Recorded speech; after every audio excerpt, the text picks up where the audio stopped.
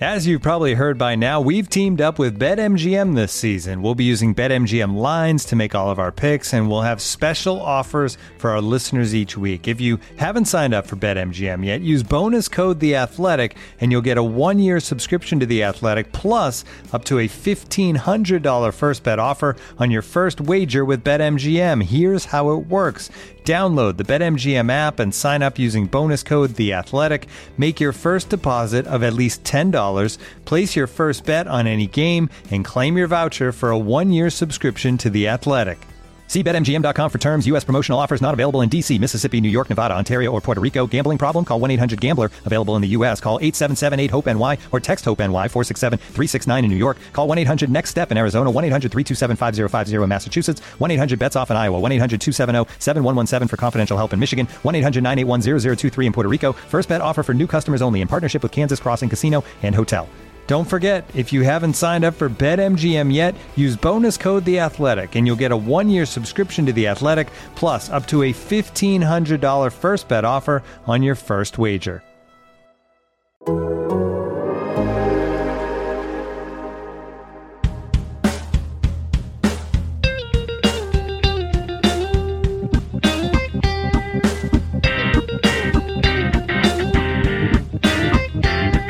Welcome to Rates and Barrels. It is Wednesday, May 18th. Derek Van Riper here with Eno Saris. On this episode, we will try and perform a diagnostics test, we'll call it. On a resuscitation. A resuscitation of sorts. A deep dive on my NL Labor squad, which could be the worst team I've ever built by where it sits in the standings right now. I don't think I've ever been in last place in Labor in mid-May before. So that when you're sitting with 39.5 standings points, it's time to make some changes. But if you are bottom third of a league, what kinds of changes should you be making? What types of players should you be thinking about trading for, picking up, whatever it might be? It's not really about me. It's like this problem exists. What do you do in this situation, especially now that we're getting closer to the end of the second month of the season? I realize April was cut short, but you got to do something. So we'll work on that. I've got a few other questions from the mailbag we're going to get to on this episode as well. So plenty of fun topics here. Glad to be back after a week at home. Nice to see family. Hey, you're back. Is it? What's it like when I'm gone? From your perspective, I can listen to the shows when I'm not on them, of course. But what is it really like when I'm not here? I struggle with transitions. I talk too long. I don't know how to move things towards the transitions that I want. I forget what to do at the beginning and the end of the show. It's like being on stage and not knowing what to do with your hands, you know? Like, I just feel like a fish out of water. And, I think that you do an excellent job at what you do. And we can't do it without you. So, well, thank you. I appreciate that. You're back. Glad to be back. Glad to be doing the usual things that I'm doing during the day. I get to spend time. I've got a couple of nieces. They're very young. I've only seen them a handful of times because of COVID and moving away. So I'm getting to be around them for a few days and not being a stranger by the end of the trip, which understandably, they're like, who is this big, stupid looking guy? That's where it was the first day I was there. By the time I left, oh, it's Uncle Derek. It's like, yes, like that's good. It's good to have that family relationship that has been lacking for many of us. So if you're the kind of person who could see family soon and needs to just kind of get that extra nudge, I encourage you to do it. I found it to be a great use of some time off. But let's get into what to do with a bad team, an actual bad team. So my Labor team, again, this is just an example. It doesn't have to be a mono-league team to follow the types of things we're going to suggest. 12-team NL only. I'm winning saves, and I am not any higher than fifth from the bottom in any other category. I am dead last in home runs and batting average. I am third from the bottom in stolen bases, third from the bottom in RBI.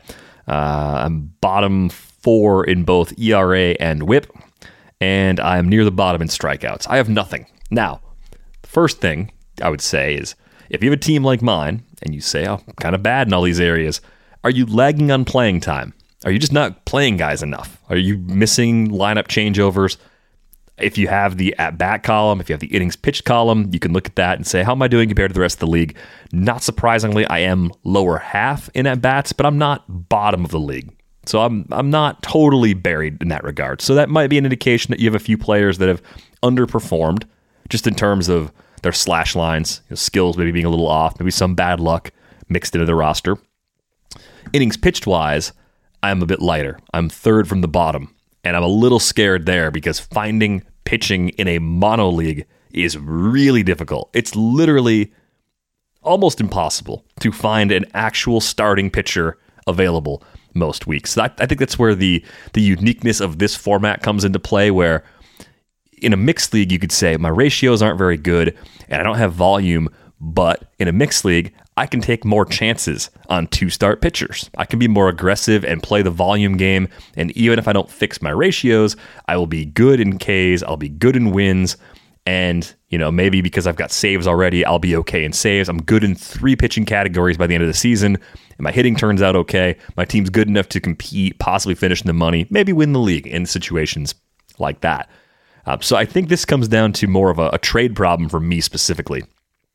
Thank God, honestly, that these industry leagues allow for trades. Right. Because I think that when you're in NFBC, you're just like, okay, all I can do is work the wire. The only question is, should I cut this guy that I've been waiting on, or should I not? Yep. And this is the league I have Herman Marquez, among others. Can't take guys out. That's part of the problem. Charlie Morton's on that team. He's part of the problem with the ratios as well.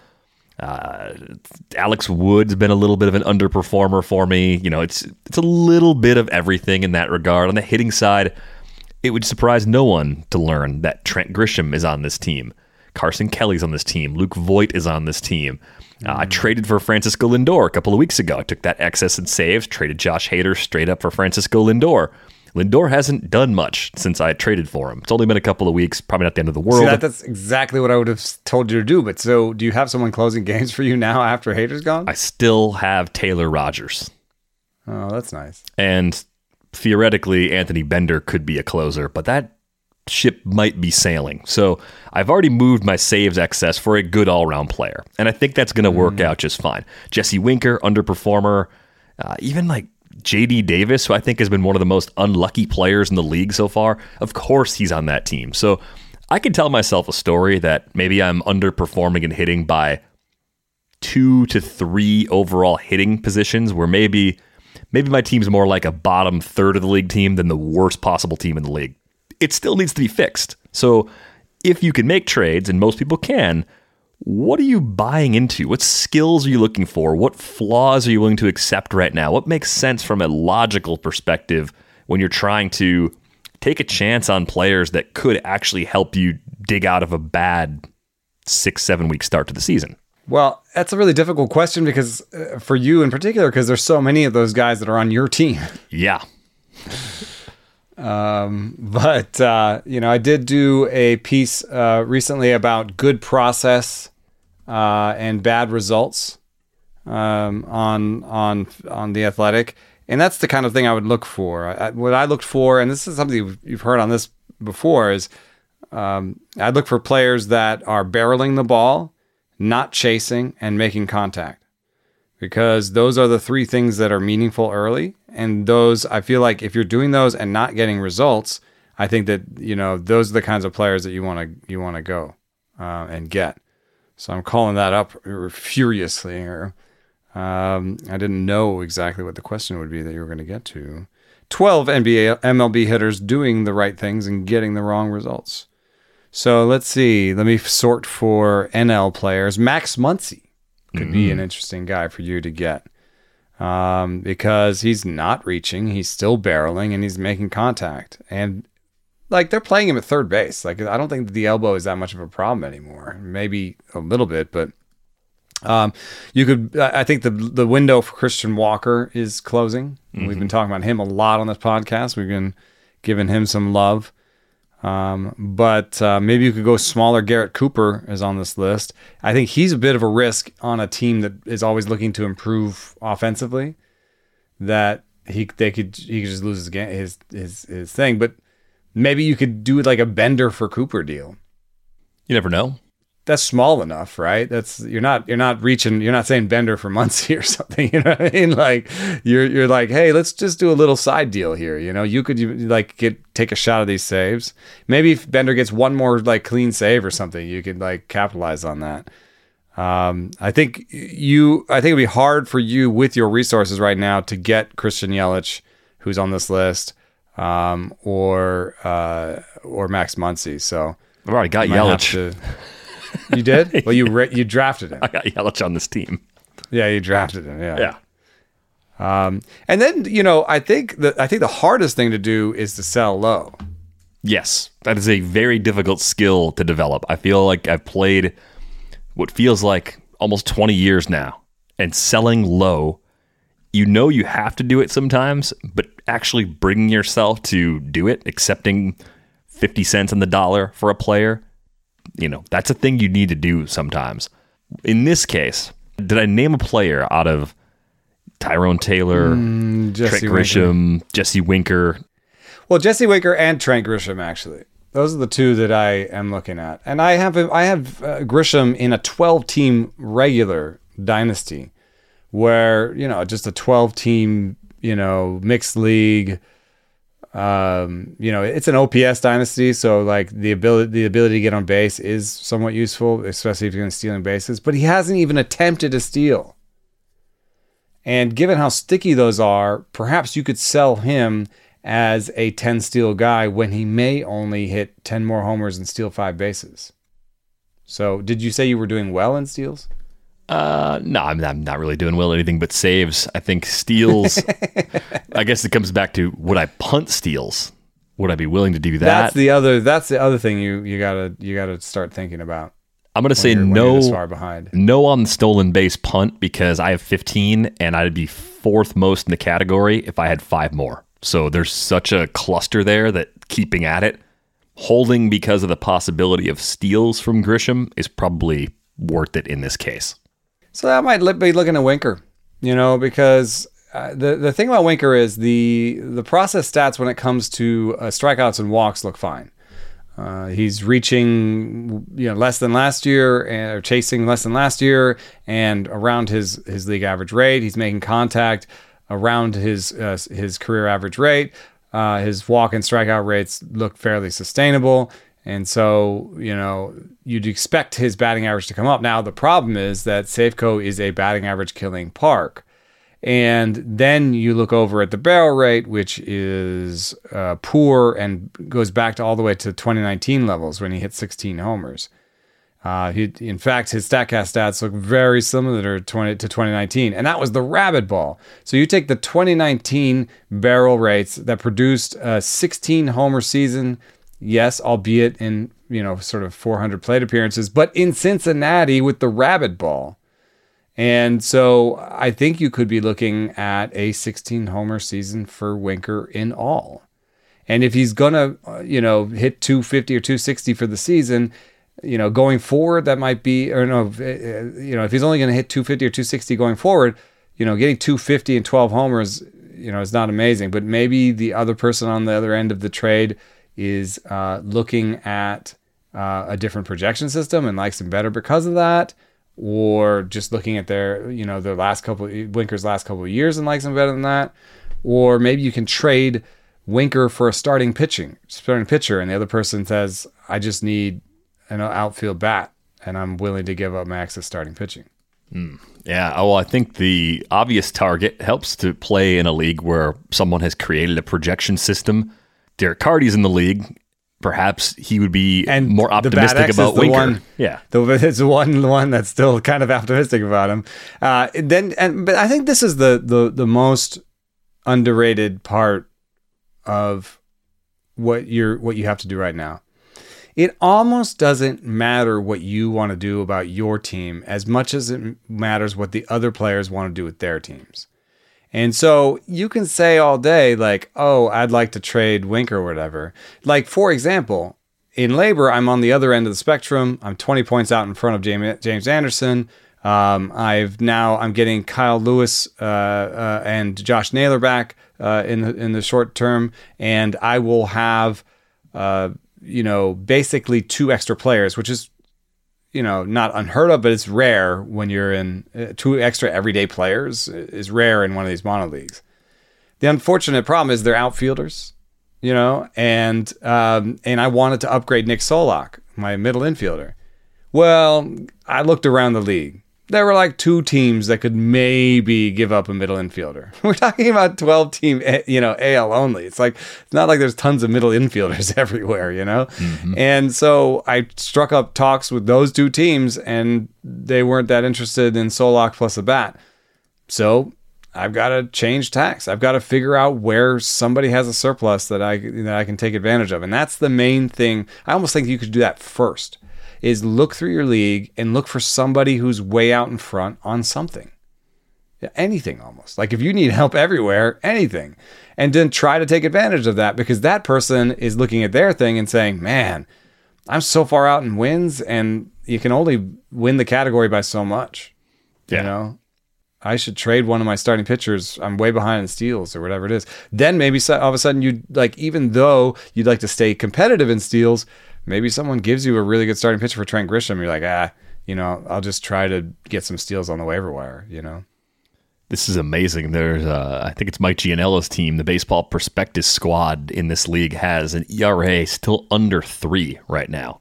Nice. It's at 2.67.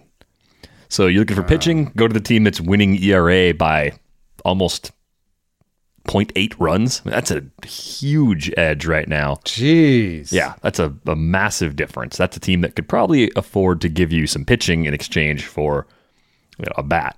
That's how, because you're not good at anything except for saves, you can trade whatever the other side needs and get something back that gives you some action. Like you're not wed to any. That's the one thing you have in your pocket. You're not wed to almost any player or anything because, hey, it's not working.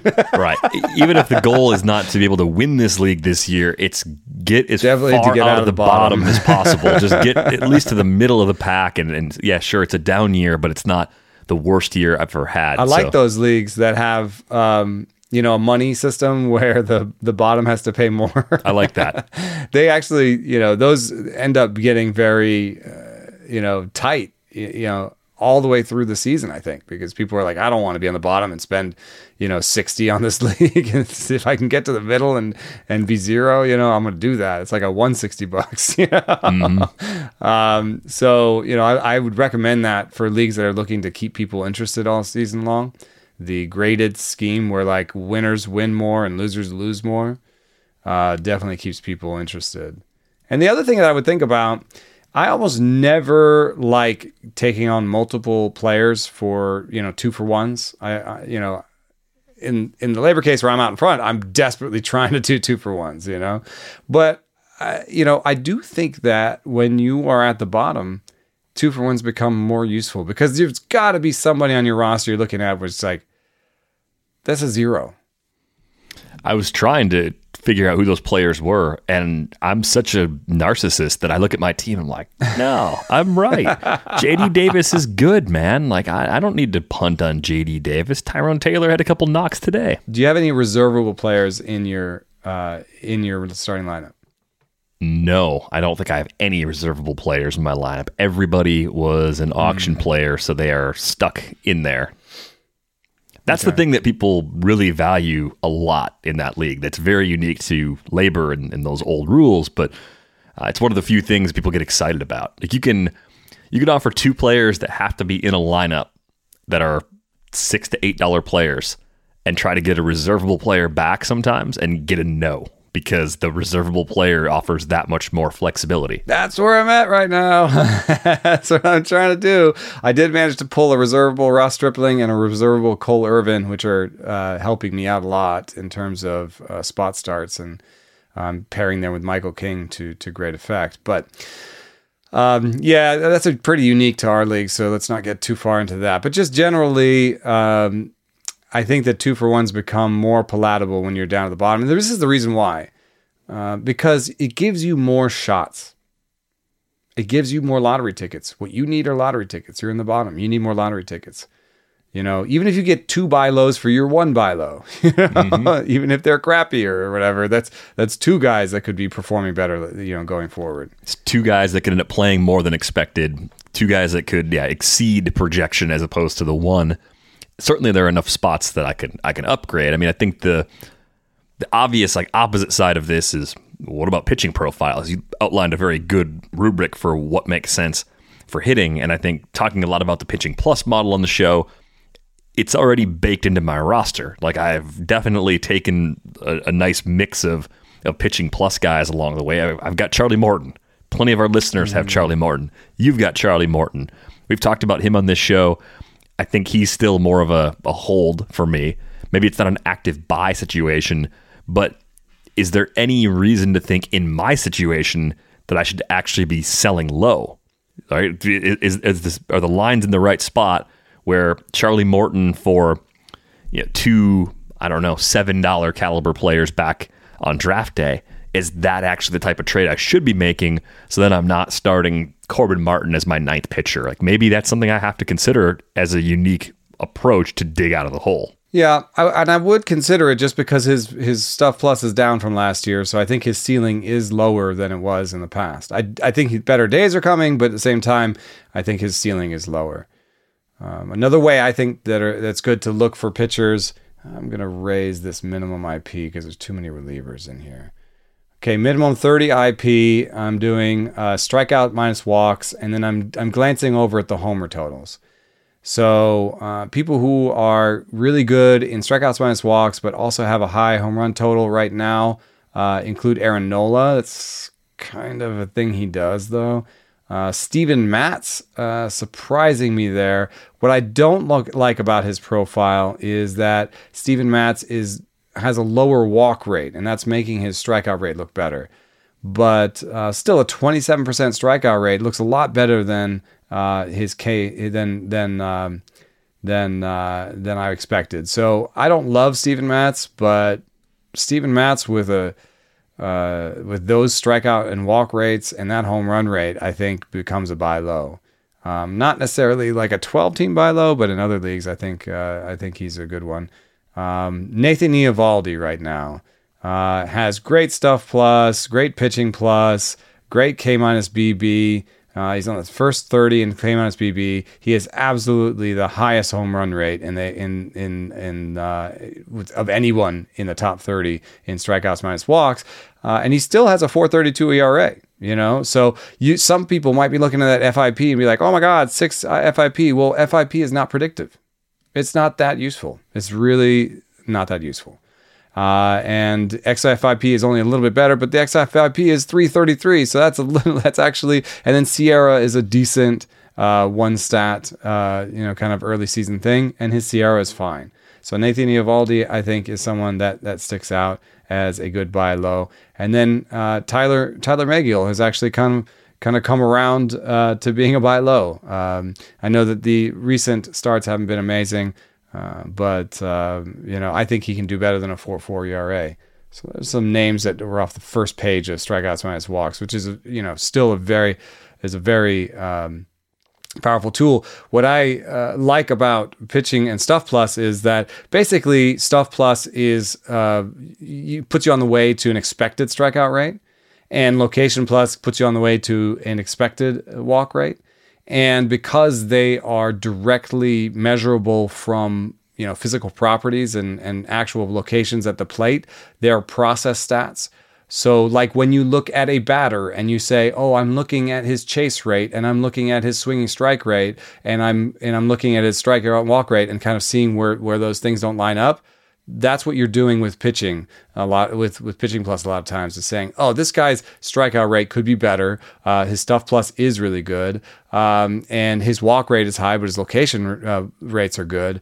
So that's what I'm trying to set up, and then I know for a fact that Stuff Plus and Location Plus stabilize faster; they become meaningful faster than strikeouts and walks and strikeouts minus walks. So, we are still heading towards a better solution for subscribers, but that's kind of how I use strikeouts minus walks and pitching and Stuff Plus right now.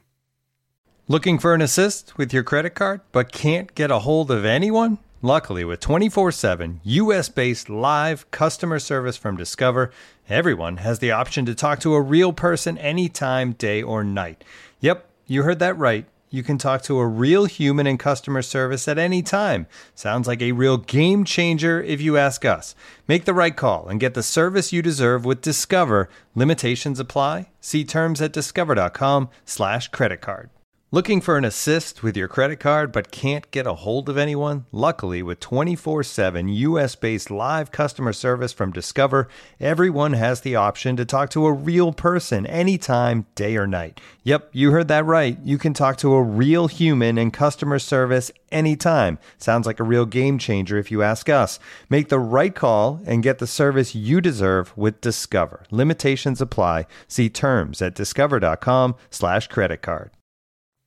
There's another thing that crossed my mind, and this kind of bridges the gap to some of the mailbag questions, is could there be a certain type of pitcher that just is not valued correctly even within the fantasy game? And one question in particular doesn't help me in this league, but could help me in others. Tyler Wells. What does the Pitching Plus model see in Tyler Wells? This question came in from John. John was seeing that he had a 111.8 Pitching Plus, which was the second highest when filtering to more than 400 pitches.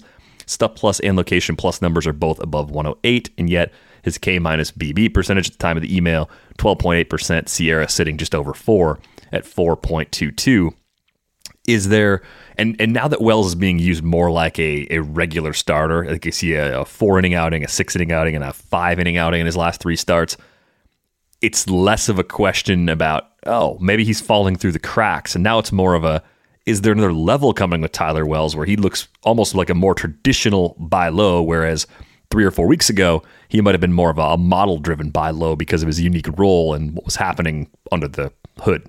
No, there are definitely these new style of pitchers, these 60 to 80 pitch pitchers that are very difficult to consider when it comes to fantasy value versus real life value, because teams, I think, have looked at the fact that 100 pitches used to be the norm, for a thing. Now, last year we didn't have a single pitcher that averaged 100 pitches for the season. This year we don't have any.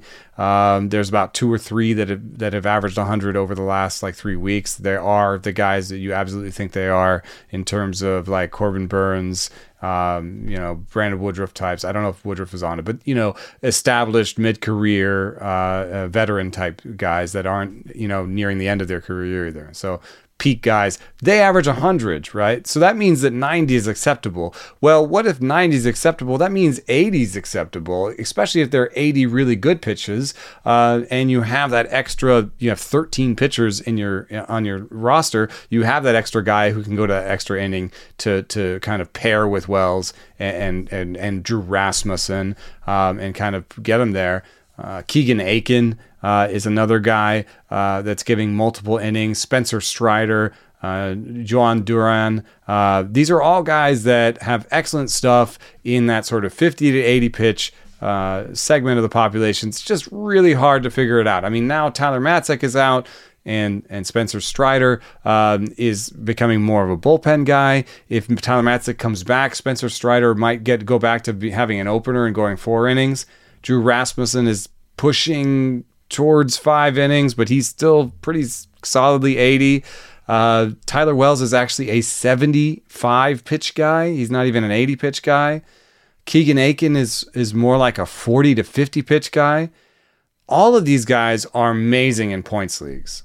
And they're just really great in leagues where you can plug them in at reliever a lot of times and get extra points. If you're in a league where you have a start maximum, these are guys you'd love to have, because then you can get a secret start out of them. Mm-hmm. So in Autonew and head by head, you have a start maximum. Well, hey, Keegan Aiken, let me throw him in my reliever slot and get an extra quote unquote start. And so especially if he's following somebody like he is. So those are all excellent that way. If the question was also, why is he good in the model? That one's very easy to answer. Is just he has really great ride. 2 to 3 inches better ride than average on the four-seamer. The slider's pretty hard at 86. The curveball is a big old sweeper with 7 inches more horizontal movement than the average curveball. And the changeup is a big old sweeper in the other direction, where it has 3 inches more fade, or I don't know what people call that. Was it arm side movement than the regular changeup? So it's when I was describing it to you earlier, you said it's the banana peel. Mm-hmm. And he's got the one in the middle, and then he's got the four seam above it, and then he's got these two things that split off the sides. And then for people saying like, where are the strikeouts? Well, most of the projection systems are projecting more strikeouts in the future. Stuff Plus says the strikeouts are coming. And then look at his minor league numbers. He very regularly had double-digit strikeout rates. He had good strikeout rates in the minor leagues. I think this is a function of him just finding his way along with 4 pitches. These are when I talked to him a couple weeks ago, he said the curveball is new this year. It's a completely new pitch. He wanted to use it because he's starting.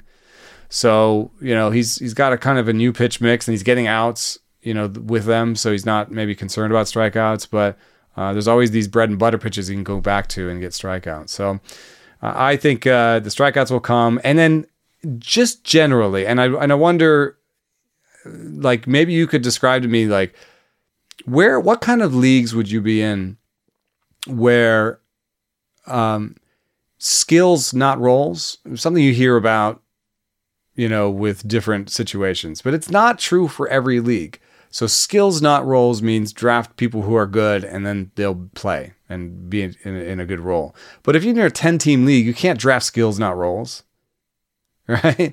So what kind of leagues do you think these pitchers? We talked about points leagues. What other kind of leagues do you think these pitchers are useful when they're not really giving you a lot of wins? Maybe they're not giving you saves, but they're giving you outs, and they're pretty good.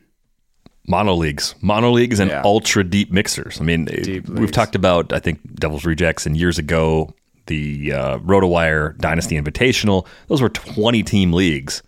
Anybody who is doing anything useful becomes useful there. So even if it's not necessarily in a starter's role, the thinking is, because you don't, just like I described in labor, because you can't go to the wire and pick up someone who's going to start each and every week, you have to find guys ahead of the curve. This is why Corbin Martin is on that roster. Yeah. I'm sitting there, I'm like, okay, bad enough team from a who's in front of him standpoint. Model likes him. I might just have the wrong guy. My process in this case is probably right, fishing for someone who's going to end up with surplus innings at better than expected ratios.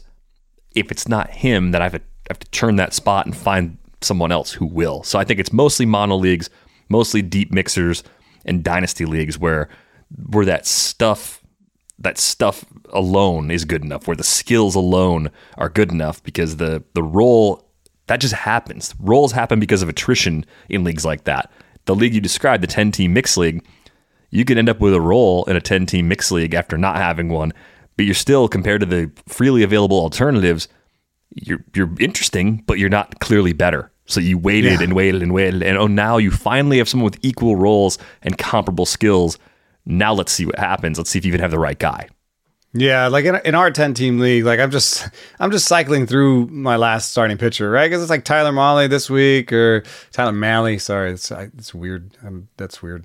It's a weird A. I don't make that A. And then Jameson Taillon, and then whoever has like a matchup I like and is pitching well, like I'll throw them in there because there's just so much available. But I will push it a little bit further. And here's one place that I've found pretty good use out of these types of pitchers. It is NFBC. Now in draft and hold, it's obvious. You just want innings. Right. That's just like, you're just like, innings. I want innings. These guys, you're going to get you innings. But I have found a lot of use with these guys in regular 15-team and even 12-team NFBC formats, because we are chasing 2-start weeks every week, and you're spending FAB on trying to get 2-start weeks every week. And you could have a guy that sometimes gives you 2-start weeks on your own roster. Or there's one of those stupid Monday scratches or a Monday trip to the IL where it's after the FAB run. You're like, God, I wish I had one pitcher on my bench that I could just reach for, And that's why I've kept Tyler Wells, Drew Rasmussen. I even have, I think, a Keegan Aiken somewhere. I've kept those guys on my roster because it's like, hey, worst case scenario, I've got a guy, he's going to pitch. I'm going to throw him in there if something goes wrong on Monday or if let's say you bought a 2-start guy, you weren't that excited about the second start.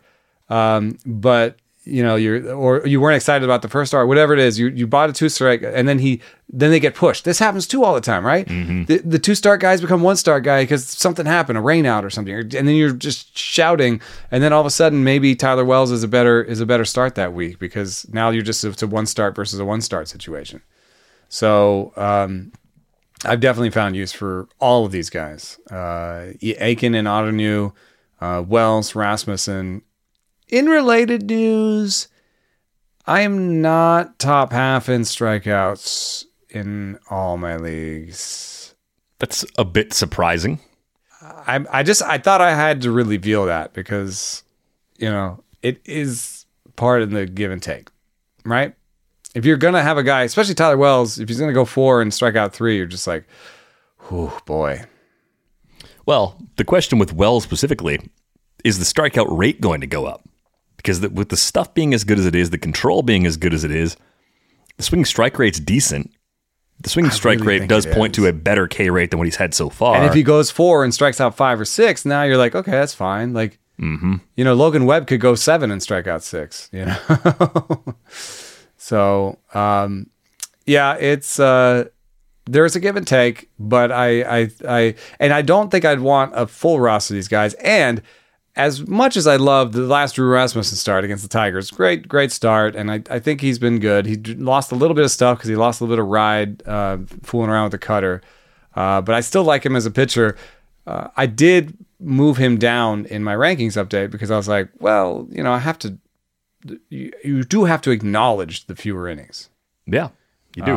It is part of the value proposition. So, I don't think that Wells is a top 50 pitcher. I don't even know that I think Rasmussen and Wells are very borderline sort of top 50 pitchers. They are matchup dependent. If you're in a 10-team league, they're more streamers than anything, I think. But I also don't. I would push back on anybody who would say that they're not useful. I like where Rasmussen locates his pitches. Looking at the heat maps, there's a lot of consistency. The 4-seamer up in the zone, or usually away to right-handed hitters. The slider mostly down, mostly away, below the zone, just getting guys to chase. The cutter away from righties, in on lefties, in tight on lefties. The occasional curveball he throws seems like he's trying to spot those as a chase pitch outside the zone too. I mean, it seems like stuff and strategy and location are all in a good place with Rasmussen. The ceiling limitations maybe are always going to be there in terms of workload, but it's why we love Rays pitchers so much. He's another good example of why it just works so well. Yeah, and they're limiting his innings pitched not as much for maybe strategy as actually for injury. I think he's had 2 Tommy Johns. 2 before reaching the big leagues. So, this guy's not one that you expect to keep healthy. So, hey, why not get 75 pitches out of him instead of pushing him to 120 and getting injured? I mean, that's one thing that people, when they look back and they say, oh, all these guys used to throw 120. Well, I remember a lot of injured pitchers. Mm-hmm. And there was a lot of guys who didn't have more of a career because they were treated the way they were. There is something real about the fact that everyone's throwing closer to their maximum that is more injurious, more stressful on your arm. That is true. But we've got to figure out other ways to toggle the incentives to change the game on that one. I do think maybe going down to 12 pitchers on a roster, on the major league roster, would incentivize teams to get more bulk out of the pitchers they already had. In fact, it's math, right? If you have 13 pitchers for a certain amount of innings, you can get X amount of innings per. If you do it as 12, it's X plus something. So it's not as important now, of course, Jorge Lopez back, but there was another question that came in from Paul about Felix Bautista, and I've noticed him near the top of the stuff list pretty much all season long. You watch him pitch, you're like, that dude looks like he's going to close someday. Like it passes the eye test too. He's like I think he's the only pitcher in baseball that has a single digit number for ride, which is just like, just means that the pitch is dropping like 4 inches. Like I think he threw a pitch this year that dropped 3 inches. That meant like, like basically coming on a line. I mean, it is really hard for hitters. And then have you seen him? Oh yeah. He's I was in the clubhouse. Big. I was like, who's that linebacker? Yeah. I'm laughing because the Savant page has him at 6'5", 190. It's 190 in like 7th grade. If he's 6'5", 190, I'm 5'8", 160. I'm Nick Madrigal if Felix Bautista is only 190 pounds. So there's no chance. That is a grown man out there. I was even looking for him, and I was like, no, that's a catcher, right? Yeah. Big human, and it looks really good. He fits a little bit more into a more traditional question of stuff versus role or skills versus role, where you're like, will he close? And, we'll have to do some validation on that. I don't know if it's going to come with the rollout this year, but I did do really well in buying closers that had the role that had high stuff plus versus closers that had the role that didn't. So, I bought a lot of Joe Barlow and David Bednar and Jordan Romano. And those guys all had really high stuff numbers. I did not buy a lot of Mark Melanson. I did not buy a lot of the other Barlow. I did not buy a lot of the guys who lost their jobs. And then I bought a fair amount of guys that didn't even have the role, like Bednar and stuff that have, they've been doing, I mean, not Bednar, Bender, who've been doing pretty well. Maybe he loses his job, but, I would count that as a, in fact, it's kind of funny using Stuff Plus on that labor squad. I drafted Tyler Wells. This is last year's Stuff Plus. I drafted Tyler Wells and Tanner Scott with $1 a piece for labor, right? I did not expect what has happened. No. I thought I was buying the Baltimore closer for $1, who I ended up getting in FAB for $2. So I did finally get the Baltimore closer. Long road to get there. But Scott, I think, people were talking about who do they think is going to take the job from Bender? Floro. And then there's another guy in that that recently just pitched the 9th. I think Scott's in that mix, man. I'm trying to figure out exactly how to use Stuff Plus. I do know that Stuff Plus beats projections before the season for relievers. So, and I do know that teams value Stuff Plus and use it. So I wouldn't be surprised at all to find that they made some closer decisions based on it. The problem is that the way teams attack bullpens these days, sometimes they'd be happy with taking a guy who has a really high Stuff Plus and putting him in the 7th inning. So I don't know about that. But here are some high Stuff Plus guys that are not closers, I guess. Would that be useful for people? Give it a shot. Steven Wilson. High pitching plus. That you just need an injury because Taylor Rogers has clamped down on that role in the first 6 weeks of the season. It's his job. He's the guy. Clay Holmes has a higher pitching plus than Aroldis Chapman. Yeah, that was an under the radar one today that came up. Ian was talking about Chapman just not looking like himself and Holmes being right there. I could see it. I could see the change if they're finally ready to say Chapman's not the closer anymore. I mean, Holmes versus the field versus, say, like Chad Green. I guess that's the question. Is it clearly Holmes is the next best skills guy?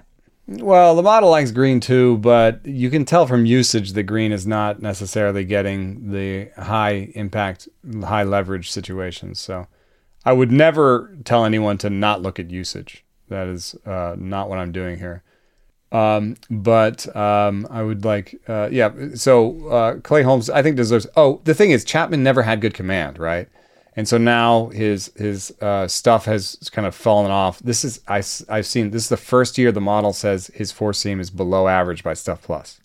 So, he has been adding the splitter and he has been trying his best to mix it up more. And you can see that he's doing the old pitcher trick, but it's an old pitcher trick. You know what I mean? He's definitely falling off a little bit. Is the K rate being down though too? Like usually in the past when you'd have the bloated walk rate from Chapman, you were getting 35-40% K rate to go with it. You're getting 24.2%. You're getting Jorge Lopez's K rate, and you're getting a walk rate that's worse than Jorge Lopez. You've basically worse skills than Jorge Lopez now coming from Aroldis Chapman.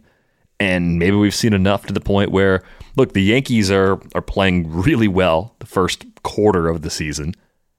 If they keep rolling, one thing they're going to have to do is either fix Chapman, get him back to previous levels, or be willing to move on and not let him close out games. Like that has to be on the table now more than it's been probably at any point that he's been a member of that organization.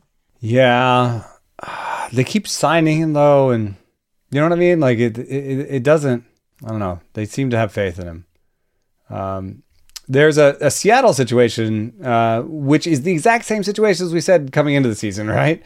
Eric Swanson and Paul Sewald have really great pitching plus. Paul Sewald has better stuff plus. And then Andres Munoz, totally in the conversation with him. The problem is they're all three in the conversation. It's take your pick on that one.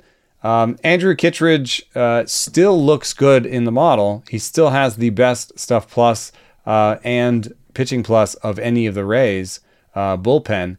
However, Brooks Raley is in a virtual tie with him. And I want to get to Jason Adam here. Where's Jason Adam?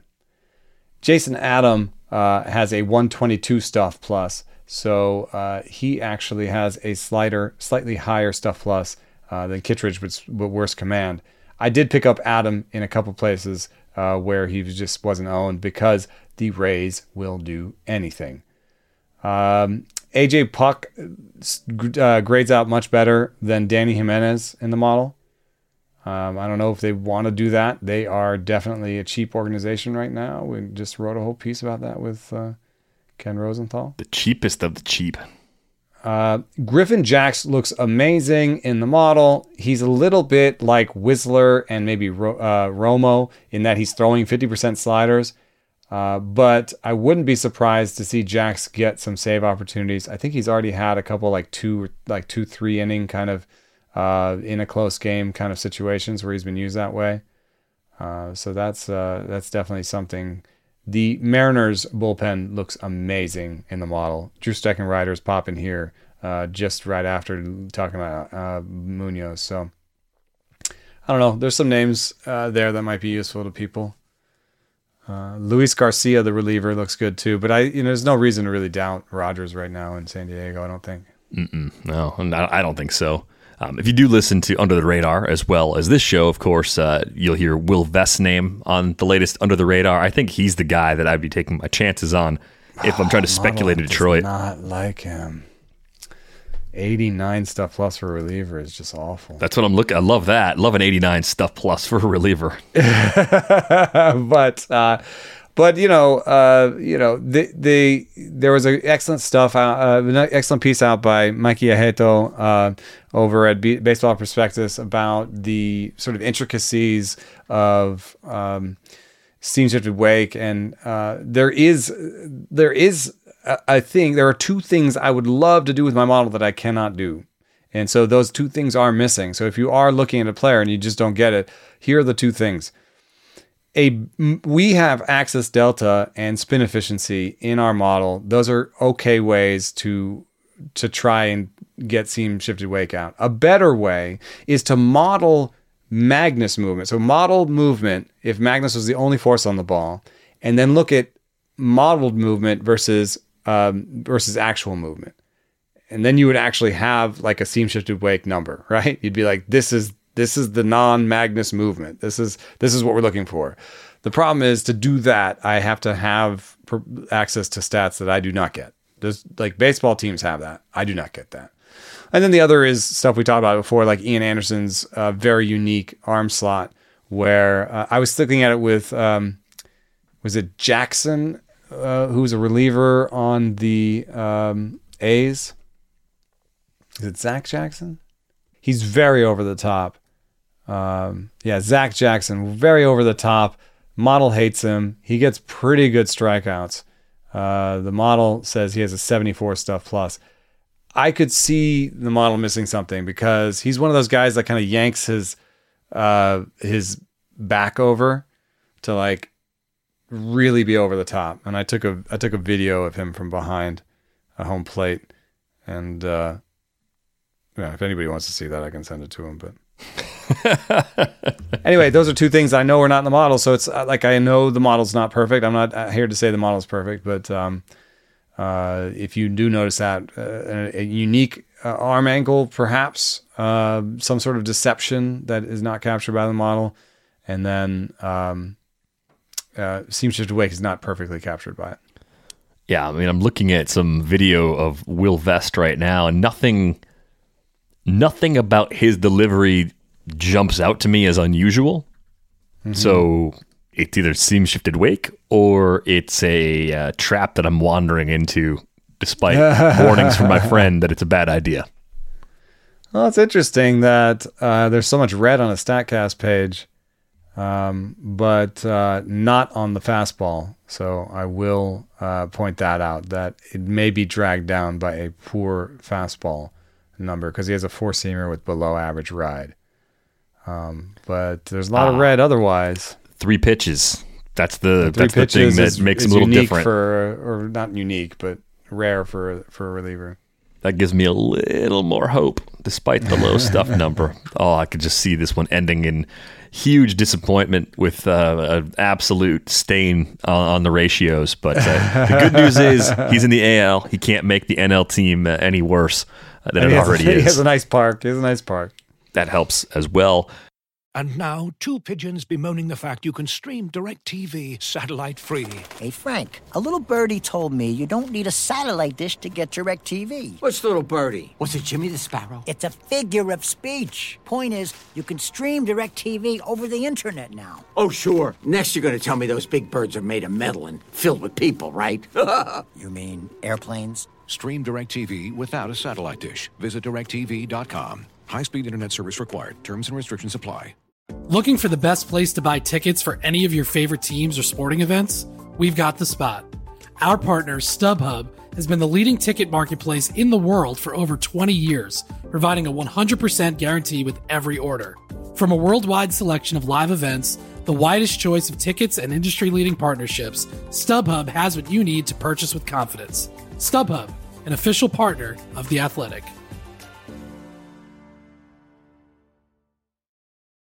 One more big question to get to. This one came in from Max. Max writes, I'm in a very shallow keeper league. I've got Ke'Bryan Hayes at a good price, but I'm trying to figure out what he's going to be this year. Can he hit 20 homers? The obvious thing that's looking rough is his launch angle. However, when I watch him play, he seems to be hitting 1 or 2 hard, high-ish drives. When he hits it low, he hits it really low. So what's up with him? And more broadly, what's up with launch angle? You could hit 2 barrels at 25 degrees and then hit 2 worm burners at negative 30 degrees, and your overall launch angle won't look good, right? I think you've talked about this before, but maybe you could dive in again, particularly looking at Hayes. Is there a StatCast page I can look at to figure this out, like a launch angle distribution visualization or something else? Thanks, Max. I was looking for that old launch angle visualization that I saw on some page way back in the day, where like you saw the guy batting and like it showed like all the angles off it. I couldn't find that, but I did find this thing that's kind of cool, and I think maybe Derek, you can put it up. If you go to a player's page and then go to StatCast breakdowns, and then you can what I've done here in the StatCast breakdowns is I've done a map of his launch angle, of Ke'Bryan Hayes' launch angles, and I've colored it by exit velocity. So what you can see on this is that he does indeed group his launch angles around 0. which is not ideal for power. However, what you'll see is that he hits it pretty hard from 0 to 10 and from 0 to 20. And he's not like a really obscene worm burner, and he does actually hit the ball hard. So now I wanted to put up Wander Franco. It's better because you can see that his launch angle distribution is higher from 10 to 20, and he's got a hard hit area between sort of 10 and 15. That's line drives. But it has some similarity in that his hardest hit balls are around 0.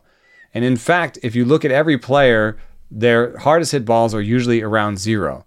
And so that's part of the picture. I wonder if you could just throw Pete Alonso on there, though. Now, you can see here that Pete Alonso's hardest hit balls are at 0, but he has a very high distribution of launch angles from 20 to 30. He hits a lot of balls from 20 to 30. Now, if you go back to the Ke'Bryan Hayes' one, it's obviously too skewed to the left. However, the exit velocity is great. He hits the ball really hard. I think he can be Franco. I think he can be a lot like Wander Franco.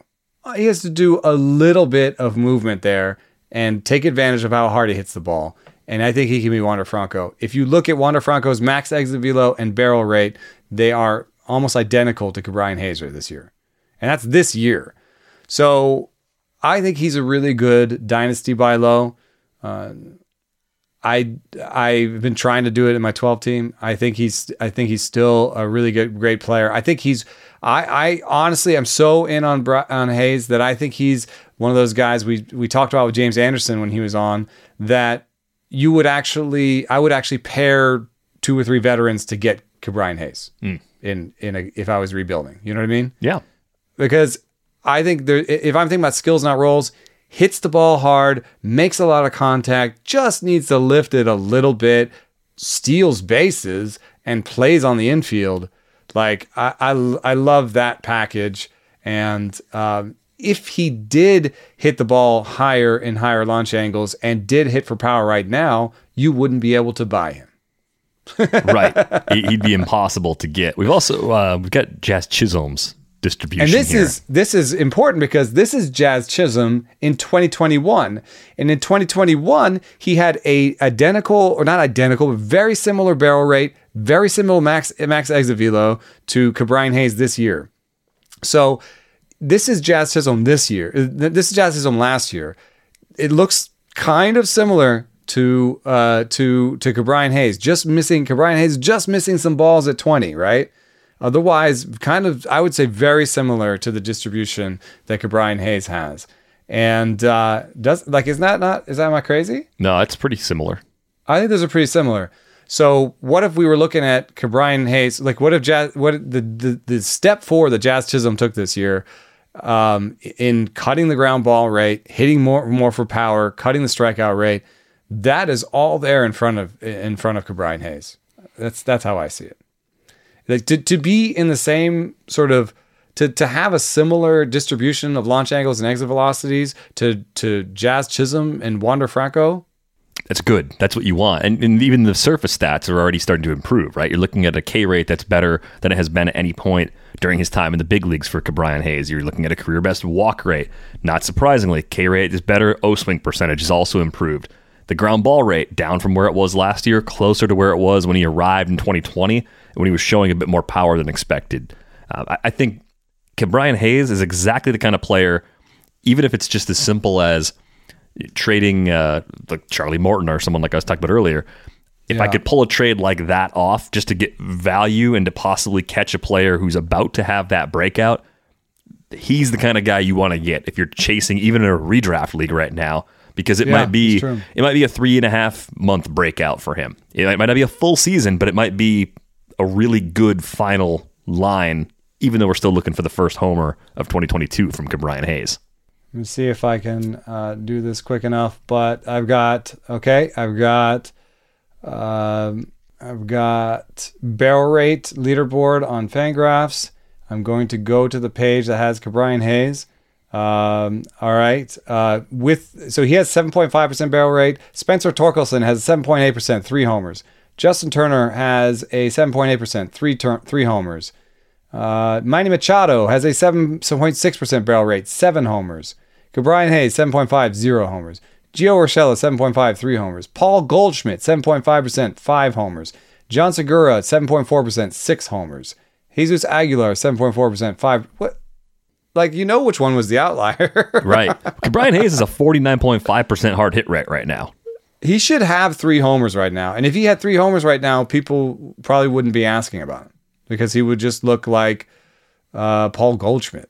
He would look like he's on a 15-15 pace with a great average and a great OBP. Yeah, and I still think he can pull that this year, and then next year I think there's more.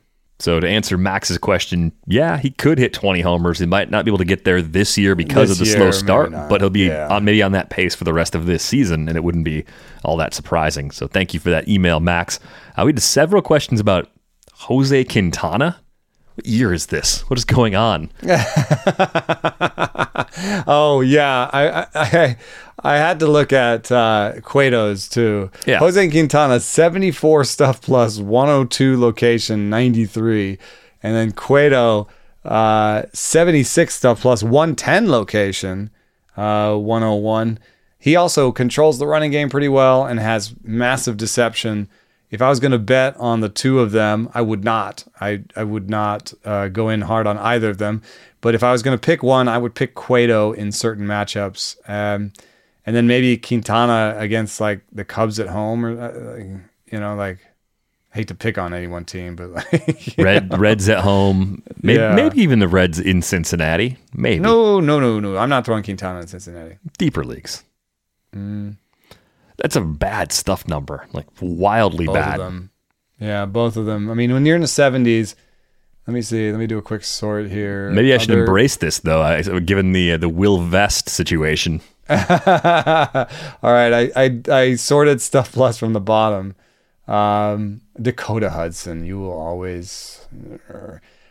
Ty Block is worst with 58. I don't think I've seen that. Martin Perez near the bottom. Alexis Diaz, who we've talked about, and this is what I wanted to say. People have been asking me about Alexis Diaz. Alexis Diaz has such a unique combination of stats around his fastball that when you have a model that does not have comps, basically, it struggles, right? So basically, Alexis Diaz has Edwin Diaz's fastball minus 10 inches of horizontal movement. It's a big difference. The only other fastball that's anything like it is Matt Festa. Now, you're like, okay, that gives you a comp. No, because Matt Festa started this year, I think. I think this is his rookie year. So there's no real comps for it. So the model's just kind of looking around being like, I don't know. It's the shrug emoji. That's the other way that you can get in trouble with this model. So I wouldn't say that Alexis Diaz is as bad as his stuff plus. The model shrugs and goes to the refrigerator to get a beer.